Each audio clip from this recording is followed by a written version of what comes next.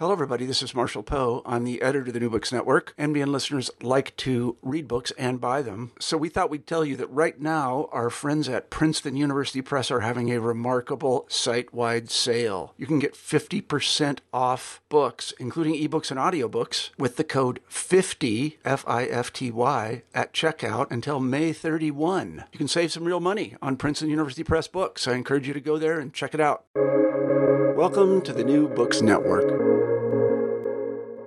Hello, I'm Natalia Shpilova-Said. I'm a host of New Books in East European Studies, a podcast channel on the New Books Network. I'm delighted to speak today with Mikhailo Minakov, Georgy Kasyanov, and Matt Rodzansky about the edited volume From the Ukraine to Ukraine, A Contemporary History, 1991-2021. The volume was published in 2021 by Ibidem Verlag Stuttgart. Let me introduce my guests. Georgy Kasyanov is head of the Contemporary History and Politics Department at the Institute of the History of Ukraine, National Academy of Sciences of Ukraine. His main areas of expertise are the history of Ukraine in the 19th to 21st centuries, the history of ideas and political theories, memory studies, and education policy. He's the author, co-author, editor, and co-editor of more than 24 books on these topics in Ukraine and abroad. Mikhailo Minakov, senior advisor at the Kennan Institute of the Woodrow Wilson International Center for Scholars, is a philosopher and social scholar working in the areas of political philosophy, political theory, and the history of modernity. Mikhailo Minakov is also author and co-author of 10 books and numerous articles on philosophy, political analysis, and policy studies. Matt Rodzansky is director of the Kennan Institute of the Woodrow Wilson International Center for Scholars in Washington, D.C. He is an expert on U.S. relations with the states of the former Soviet Union, especially Russia, Ukraine, and Belarus. He's also an adjunct professor at Johns Hopkins, and he serves as U.S. Executive Secretary for the Dartmouth Conference. Hello, everyone, and thank you so much for joining me today. Hello. Well, first of all, congratulations on this volume that covers the first 3 decades of independent Ukraine. So the title of the book also reflects the change, which can be described in political terms as well as in geographical linguistic terms, in cultural and memory studies terms, from the Ukraine to Ukraine. There are a lot of aspects to consider when presenting a history of the country during a certain period of time. What was the main narrative trajectory for your volume? Your volume starts with the introduction and chapters that detail the political development of Ukraine right after the fall of the USSR, and then it gradually moves towards the discussion of identity politics and future prospects of Ukraine's development. Specifically, the last chapter focuses on democracy in Ukraine. Well, if I may, the idea was to look at Ukraine not only through politics, because this political niveau was very well known in contemporary media. So what we wanted is to tell the story about Ukraine from different perspectives. So these perspectives could have been either sectoral, so politics, society, identity, contemporary culture, religion, democracy, you name it. But also we wanted to present perspective, the fusion of several perspectives, and in the first place, the fusion of American and Ukrainian, or Western and European perspectives on Ukraine. So this is why we have at least 2 authors coming together, one from the West, one from Ukraine, who had to find common language. So this linguistic issue and the idea of dialogue was primary. So in a way, Kennan Institute is running this Ukrainian program as support to the US-Ukraine dialogue. And here our authors had to find this dialogue and result with the sections dedicated to sector. Mm-hmm. Matt, Georgy, would you like to add anything to this? Sure, I'd be happy to jump in, Natalia. I would absolutely echo what Misha said, that the way that this volume was constructed is exactly a reflection of not only these 30 years, but one could even say, at this point, almost 5 decades, because it goes back to the Soviet era even, of the Kennan Institute working to connect scholars living in Ukraine with scholars on Ukraine from outside, especially the United States, but not exclusively the United States. And so, that's a very unique aspect of this volume, that you have a kind of dialogue of scholars attempting to come up with a narrative, but I think not always succeeding. We saw that in the editing process, and I think you even see some of it coming through in the final result, to kind of narrow down to a single narrative. That wasn't necessarily the objective. And then the second, I would leave it to Georgi to speak more to kind of the enterprise of contemporary history. I mean, it's a very distinct kind of scholarly undertaking. But in this particular book, I feel that we have intentionally created a dialogue of narratives rather than a single narrative with multiple speakers. And if you think about the way that other histories are told, and I'm a student of history going back a quarter century, and I remember being kind of given these historical textbooks and then being given kind of alternative histories, right? And what you very often end up with is kind of an official authoritative narrative, which is, very unidimensional, right? Usually it's political, it's the history of a political system or the history of borders or something like that. And then you get these commentaries after the fact, and you're supposed to kind of take the commentaries, and you're somehow, as a student of history, you're supposed to kind of figure out how do they apply to the official history which you received in your first days as a student. So what we're trying to do instead is offer both at the same time, right? This idea of narratives or histories in dialogue with one another all the way through, so that you come out of it understanding that each and every question in the contemporary history has a kind of richness to it and a multidimensionality. And that's why, if you even take, Misha's and my chapter at the end of the book on democracy, which, I'm comfortable that we ended the book with a chapter on democracy, that it is in itself not a conclusive statement on Ukrainian democracy. But that's not the only chapter that addresses questions of democracy, right? Those are woven throughout all of the other chapters. This is what I mean by kind of narratives and dialogue. Misha's and my writing is not the last word on democracy in Ukraine. Yeah, just it's really not conclusive, taking into account the developments in the last 30 years. So it's probably opening. This chapter would be opening for the next volume or for the next tries, next efforts. I would also add that at the beginning, when we started this enterprise, the idea was initially the idea was to present some kind of purely academic volume written for academics. In the course of implementation, it turns to us that we should slightly adjust it to a broader audience, and in fact now we believe that it will be at least interesting introductory reading for students, for university students, and for broader audience. Another important aspect of this book is that for us ourselves, it was a kind of try to rethink, reconsider, revisit 30 years of Ukrainian independence, and to present a kind of not so much linear narrative, but something which would include events, facts from the last 30 years. In this case, I think this book would be one of the early birds in the array of other undertakings which would commence or already happening somewhere else. So I hope that I think that it's already published. Misha, yes, is it correct that it's already in print? So I didn't receive yet the copy, but it's starting circulating.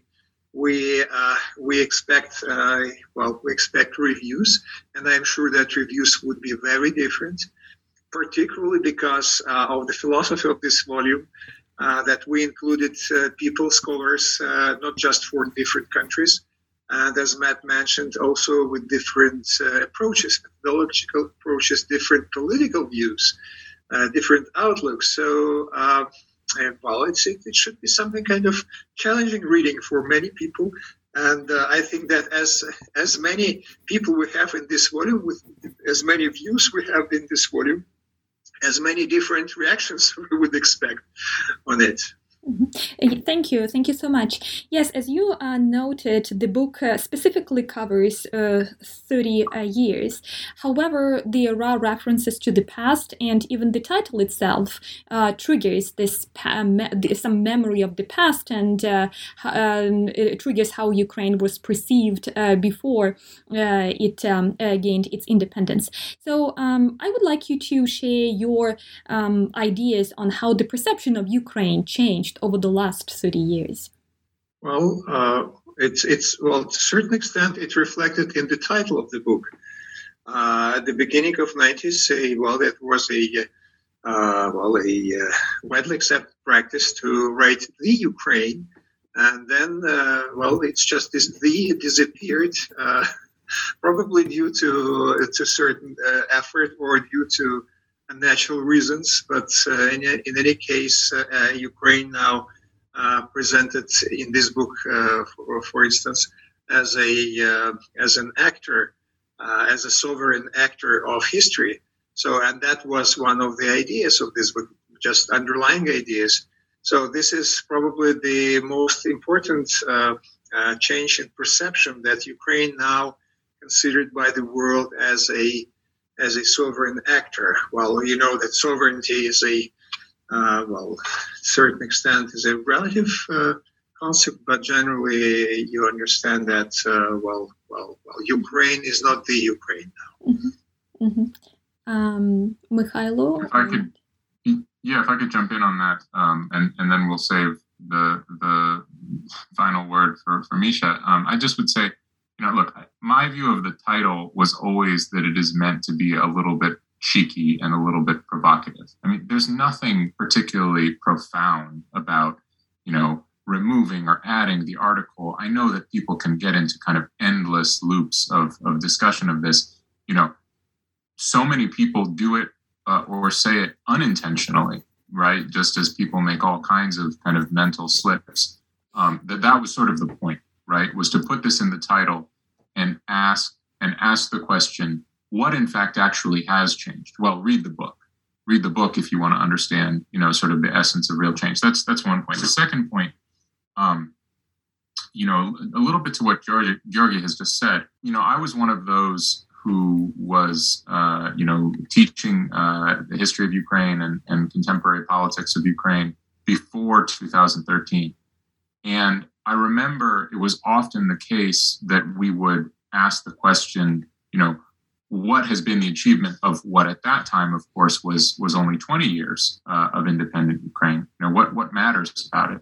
And I actually wrote an article to this effect, I want to say around 2011 or 2012, in which the main point was, well, what matters is that Ukraine now has subjecthood, right? That it is the subject of the sentence and not the object. And I think that's very central, but it's also not unidirectional.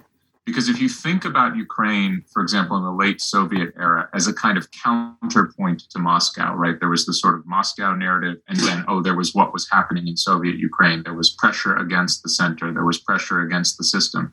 And you think of maybe the early 90s as the apotheosis of that. So it ended in the independence of Ukraine and the emergence of this new country. And then you had a period where for a decade or a couple of decades, despite all of the problems, you could say what I said in that article, which is at least Ukraine has been independent. It has had subjecthood. I think one of the challenges today is that increasingly in this dire state of fighting for its survival, fighting for its territorial integrity, fighting, one could say, for its democracy, a lot of the narrative about Ukraine, including from Ukrainians themselves, including from very prominent Ukrainians, has slipped back into the mode of only being a counterpoint to Moscow, or being overwhelmingly a counterpoint to Moscow. And I think that's something else that this book pushes back on by saying, yes, of course, there is the narrative of the war. Of course, that's an important narrative. But that's not the history of 30 years, right? There's a story of Ukraine. There are stories of Ukraine which come from Ukrainians as the subject, as opposed to Ukrainians as, either the object or somehow as the opposite of Russia. This is not Kuchma's book. Ukraine is not Russia. Mm-hmm.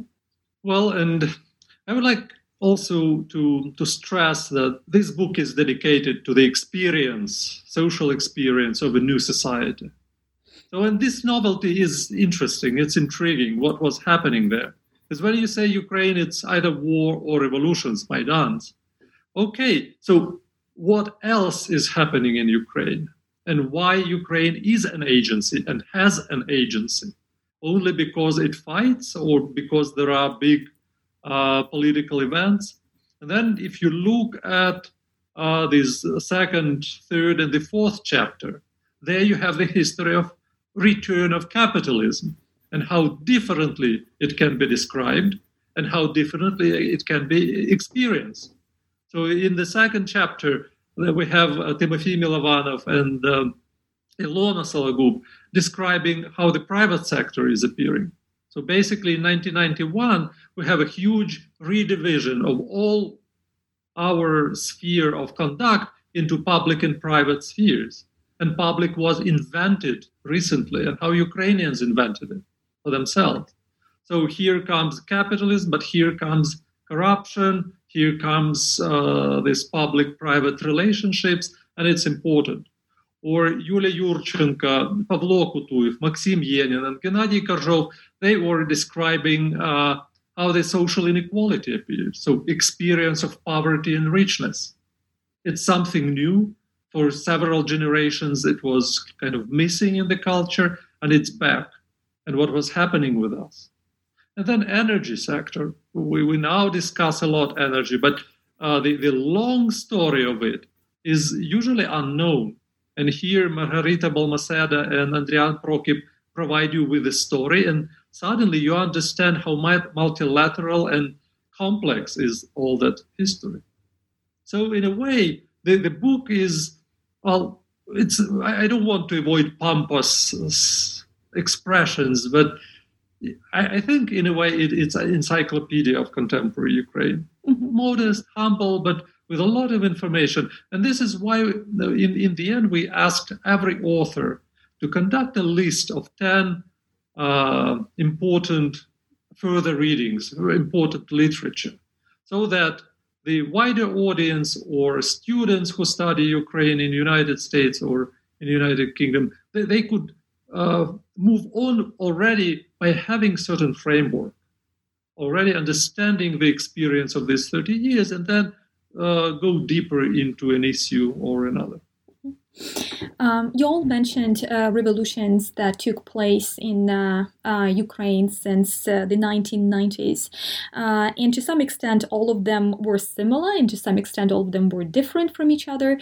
Unfortunately, yes, like you pointed out, Ukraine is not only about wars and revolutions, but unfortunately, that's how Ukraine became known to the international communities. And I would like you to share your thoughts on these revolutions in Ukraine, how they different and how they similar. I would say that, we have a concept, different concepts of revolution, what revolution is.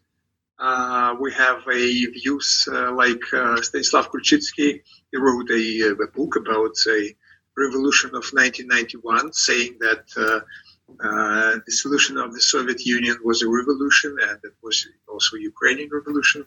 We had revolution on granite in 1990. Then there was a invisible revolution of 2000 when there was a split in the parliament, and it was called a Velvet Revolution. Then it was an unfinished revolution of 2001, Kuchma. The movement against Kuchma, and then 2004, which was called revolution, and then 2014, revolution of dignity. So we're very rich of revolutions. The only problem is that we didn't have real revolutions there, probably with some exception, like 91. Yes, it might be considered as a revolution because there was a real shift in all spheres of life. But generally, when Ukraine, when we hear Ukraine and revolution, it's Orange Revolution and Revolution of Dignity. I myself, quite skeptical about the term revolution. I prefer to call Orange Revolution electoral protests and revolution of dignity a revolt. Generally, it is pity. Generally, if we have revolution or we have all this praise for revolution, it means that our citizens do not have any other channels to reach their goals and the goals of democratic society. There is also a concept of peaceful revolution of 2019, the electoral revolution, when Zelensky came to power. So that also might be considered as a kind of revolution. So generally, and another final point about revolutions, and this book is exactly about this, picking up what Matt said about that Ukraine versus Russia, not just versus Russia. We have a number of neighbors. We have a broader world. So we should not reduce this to of course, we have the problem with Russia now, but generally, it's not only Russia which exists in the outer world. And another important aspect of this book, in particular, is that we have not just Ukraine versus other in terms of other countries, other world, other blocks, other big entities. We also have, according to this book, Ukraine versus Ukraine. We have different Ukraines within Ukraine, and this book is also about this. Either it is chapter on identity or religion or economics or social life or politics. We have Ukraines versus Ukraines. So we have internal strifes, internal contradictions, and a lot of things which should be considered by any student of Ukraine if he or she wants to understand this country adequately. If I could say so on your original question about revolutions, Natalia. So again, as a student of history, I am ceaselessly amazed by how the narrative of revolution it becomes instrumentalized. So because revolution can be a useful word or sometimes a scary word for politics, it becomes a political word.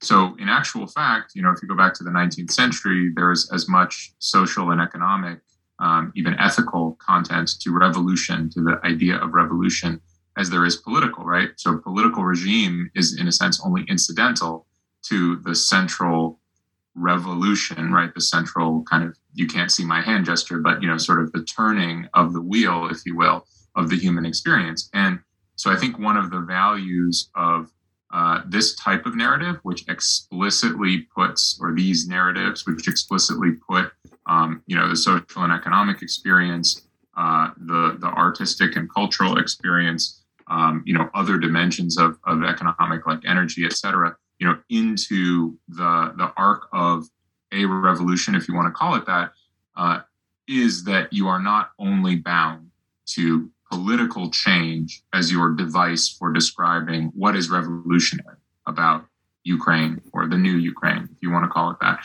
Because I think one of the things that's revolutionary is the relationship between money, power, instruments of the state, et cetera, in modern Ukraine. I think Ukraine has established a very significant paradigm for how those things work. People use the O word, oligarch, as a kind of shorthand for that. That's revolutionary, right? I mean, that doesn't mean that it's never happened in human history, but it's not the way things were 30 years ago. And it may not be the way things are 30 years from now.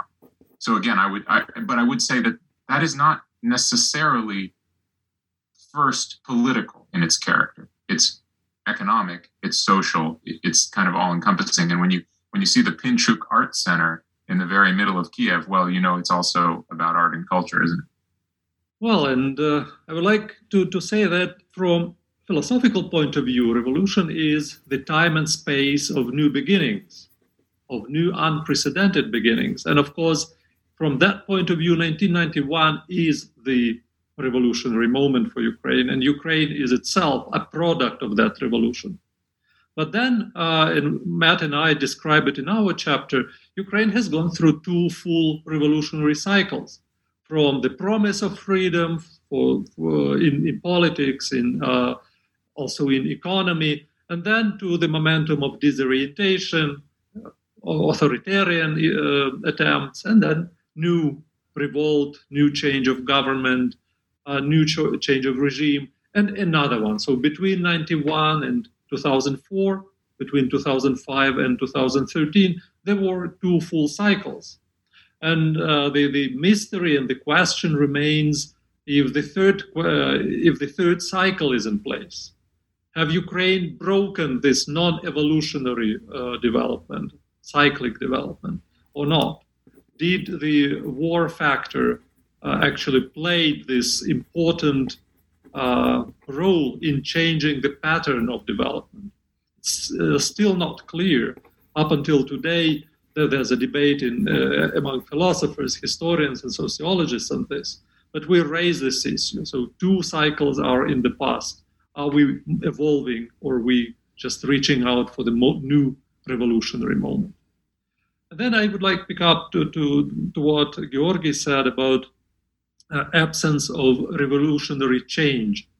Usually, a revolutionary event is divided into three factors or three niveaus. The first one is the event itself, so protests, clashes, change of government. But the second part is the revolutionary outcome. What have changed?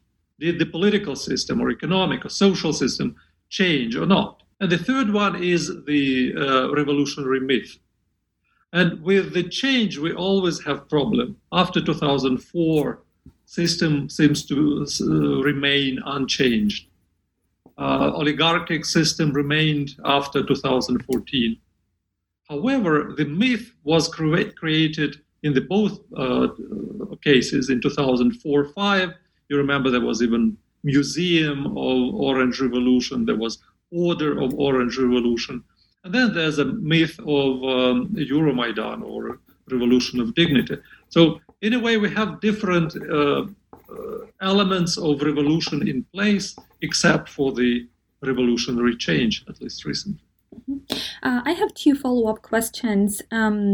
One of them will be about Russia and the current relations between Ukraine and Russia, and another one will be on the memory politics in Ukraine today. But I will start with the question about the Ukrainian-Russian relations today. When I talk to people about the events, there is always this issue about terminology. How we describe the current situation. At some point, we were using words like, or terms like, conflict. Some are quite dissatisfied with this term and they change it into aggression.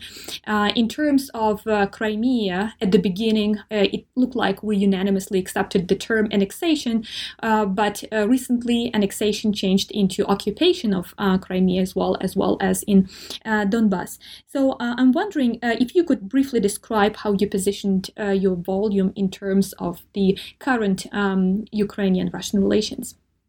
I mean, I can just jump in and say that there are some of this is a technical question, right? You know, you go with a publisher, and a publisher has a whole style guide, and you have to kind of defer to the publisher's style guide.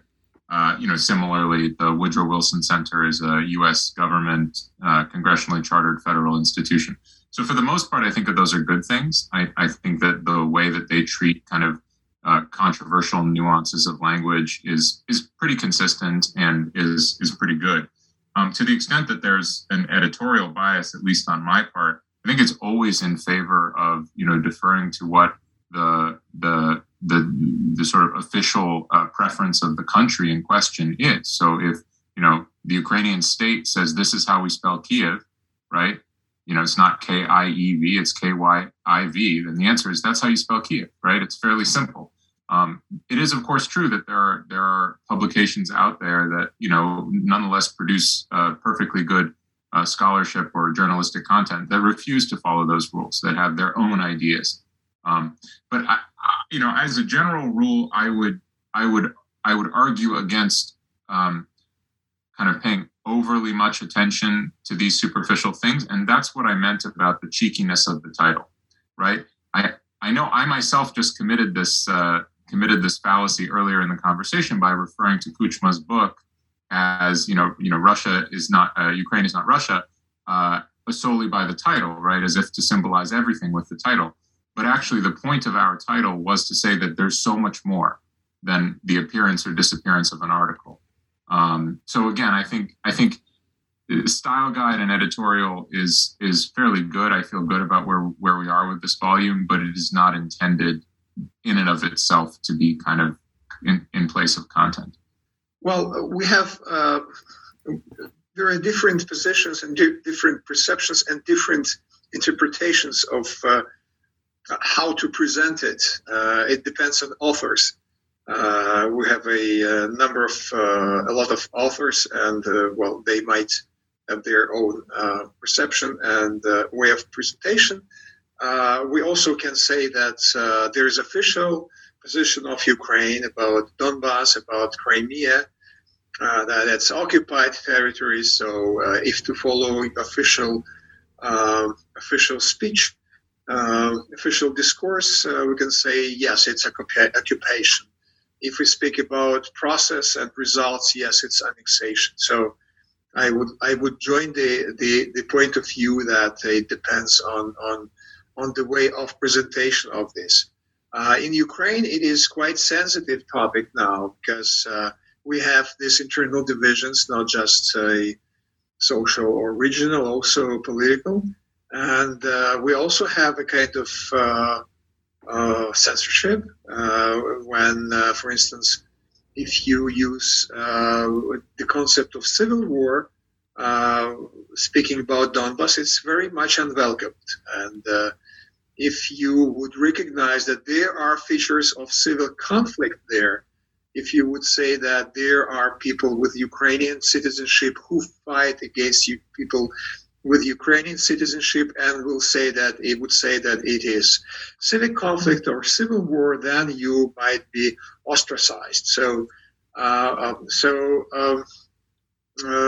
people can do this in academic discussions, but when you speak publicly, then it becomes very sensitive. And another point here, of course, when you speak about Ukrainian-Russian relations, then we have this kind of common approach that Russia considered as a kind of single actor with no differences within Russia. But when we discuss Russian politics, there are a lot of people there in Russia who do not accept neither occupation or annexation. Those people who do not support Putin, those people who are in open or in hidden opposition, etc. So it is very important to understand when we write about something about Ukraine, first of all, about multiplicity of different choices within Ukraine and about multiplicities of different concepts regarding the neighbors, including, of course, Russia. Well, and in addition, in most of the chapters, you can see how the conflict, the war, the loss of control over the territories due to aggression and occupation and annexation, how it's been perceived and how it became part of Ukrainian social experience. That was the major issue for us. For example, in a chapter on Ukrainian contemporary art, authors show how it became an event that inspires a lot of artists today. That's the experience that should be expressed, or how it makes an impact on the religious sphere. How three Romes now became they have their own representation, one Kiev. So all these aspects, not political, but rather experience of contemporary nation is there. And that's very important, because these games with the language, they also are very toxic in a way, because they try to control how you think, how you speak, and put in some paranoia. But while you work with experience and with social experience, you bring some therapy. And this book is part of this overarching process of therapy. I have this second question about the memory politics. And Georgi, you earlier mentioned that we should also pay attention to the fact that there are different Ukraines in Ukraine. And on the one hand, I also believe that we should probably carefully spelled out what we mean by different Ukraines in Ukraine. On the other hand, it's some sort of a tradition, political and cultural and historical tradition in Ukraine when we talk about either different regional peculiarities or political peculiarities and so on and so forth. But my question is about the current memory politics and to what extent it is accommodating towards this idea of different Ukraines in Ukraine. Oh, okay. Well, I think that's well. Once again, we can say when we discuss the memory politics, we again can discuss the Ukraine versus Ukraine, or Ukraines versus Ukraines. I once in the past I even had an idea to write a book under the title "History of Ukraines" in plural, and this is really challenging, particularly in the light of recent developments in the world. You see that it's tendency everywhere now to misuse, and abuse the memory issues, and to introduce them into very different fields of politics, including U.S., where so I was sure that it is not the issue for Americans, and it was then so much heavily instrumentalized in the last 5 years. Ukraine, it is particularly keen issue, and we have yes, you have mentioned that we have different historical traditions, different legacies. And these different legacies are still alive, first of all. And second, it is very important that these legacies are cherished or cultivated by different political actors. And they get symbolical capital, and they also get not very much symbolical, very material capitals when having exploiting this issue. So it is really hot. Well, yesterday we had a certain date. And once again, as always on 9th of May, some small scandals, some different approaches, some different versions of the past. And of course, it is also the neighbors really heavily involved into this. Russia first, then Poland. We also have real controversies with Poland, while our other neighbors also have controversies between them. So it is a really hot issue, and it probably deserves a separate volume sometimes in the future. But generally, yes, we didn't pay this special attention to this issue in the volume.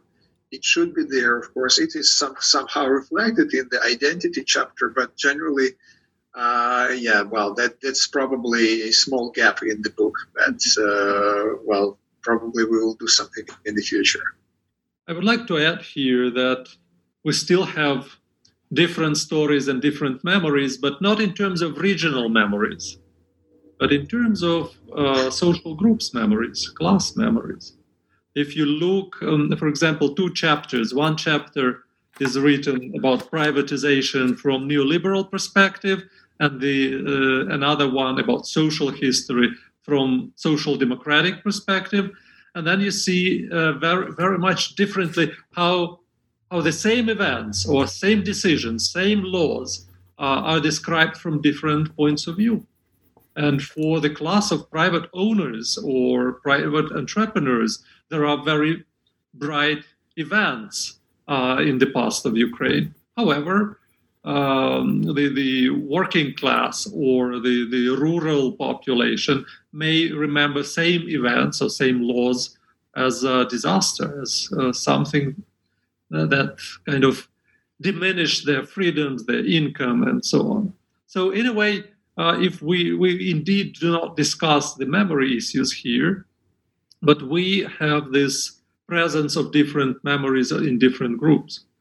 Also for the contemporary art. So there are 3 periods, and each of them described in a different way, with different distance. So here you see somewhere there's a crystallized memory in process of being crystallized. It's something very fresh, this art during the war, after the revolution. So it's something even described recently. So here you can see the laboratory of memory, how it's being coined. If I can, Natalia, if I have a moment, just want to really recommend the Mikhaeva and Shevel chapter on identity, because I think it's a fantastic chapter. I mean, Georgi's right. We could do much more. We could do a whole volume.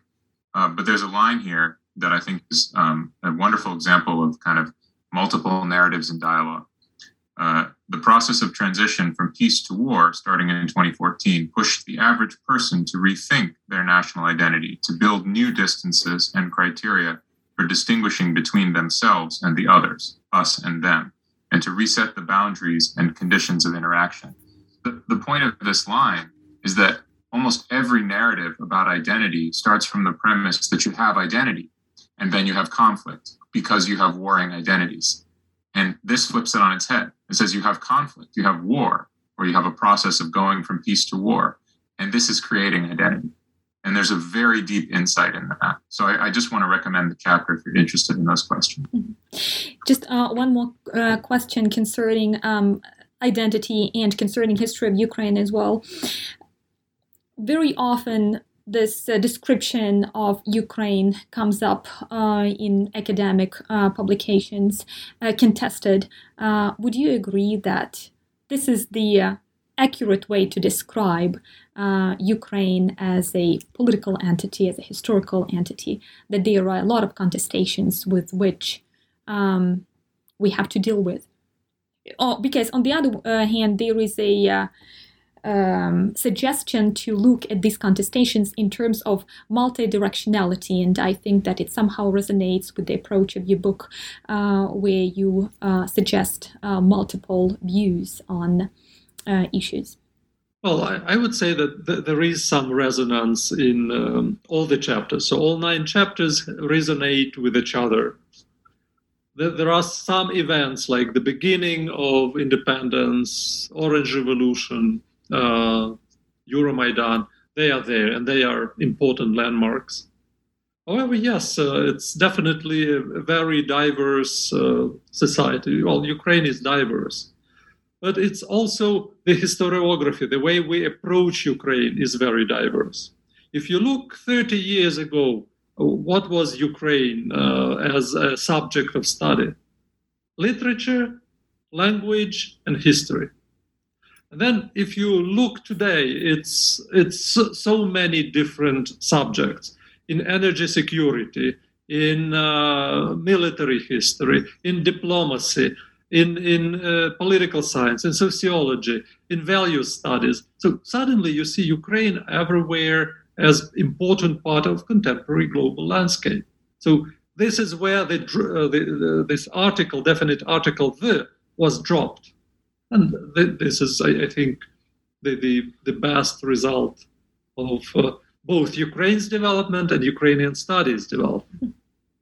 Yeah, I might just quickly add to what Misha said that, I'm generally not a fan of the academic or the kind of the volume of scholarly data that has been suddenly produced in the wake of the war that started in 2014, because I think a lot of it is, not of great quality, right? It's kind of outcome oriented rather than, driven by longstanding knowledge and expertise. But that said, you increasingly see data from Ukraine in global data sets. I mean, that has been a big change in the last decade. And for those of us who have always been paying attention to Ukraine, this is really satisfying. This is a good thing. But I think it will take longer. I think it will take probably another decade before we begin to see the normalization of Ukraine as one of the large European sort of case studies for a number of different academic disciplines. My final question will be about, I think you already touched upon this a little bit, the most important achievement of Ukraine since it gained independence. Just maybe a sentence or just a word. Well, I would say that for me, the status of agency, that was something very, very important. 30 years is, there's a adolescent time in the past, there's youth in the past, and it's the beginning of maturity. And here the mature post-Soviet nation in a very difficult region in times of growing divisions. And here Ukraine needs maturity and wisdom. And I think what we show in the book, it's becoming that. Yes, I think that we answered this question several times already in other interviews. So yes, Ukraine exists as a agency. It exists for 30 years. It's unprecedented fact that Ukraine exists for so long time. It's a very short time, in fact, but generally there were no other cases in history when Ukraine existed for 30 years. It's a very different world. Ukraine exists in the changing world, and Ukraine also changes. And it is interesting when we live here and we accustomed to what is going on here. We're tired of everything, of corruption, of instability, of a lot of things. But generally, if you observe it, from some kind of a distance, you can see that there is a lot of great changes in this country, and it is also a kind of result. Again, one of this results is that Ukraine is the part of the world as an agency, and it is a part of greater world. It's included in this greater world. It is not isolated as it was during the Soviet times. I am obviously biased. We wrote the chapter on democracy, but I think it's democracy. And democracy enables things we have seen that we could not have imagined, good things. But also, of course, it is vulnerable to some of the bad things that we see in the United States as well. It's harder to solve certain problems when you're subject to the forces of democratic politics, right? You can't just decide by will and enforce by power. You're more subject to disinformation. This has been, I would say, the curse of Ukraine's democracy for a long time. And of course, as Georgi points out, when you have democracy, you have the chance for people to become indifferent or dissatisfied or angry. And that can be as much a negative force as a positive force. Sometimes it can bring change. But for sure, to me, it's democracy. 30 years, basically, of democracy is an incredibly important story. Well, thank you so much for this conversation today. And again, congratulations on this wonderful volume that offers a multi-layered vision on the history of Ukraine. Thank you so much. Thank you. Bye-bye. Thanks, Natalia. Today I spoke with Mikhailo Minakov, Georgi Kasyanov, and Matt Rochansky about the edited volume From the Ukraine to Ukraine, A Contemporary History, 1991-2021, published by Ibidem Verlag Stuttgart in 2021. Thank you for listening to New Books in East European Studies, a podcast channel on the New Books Network.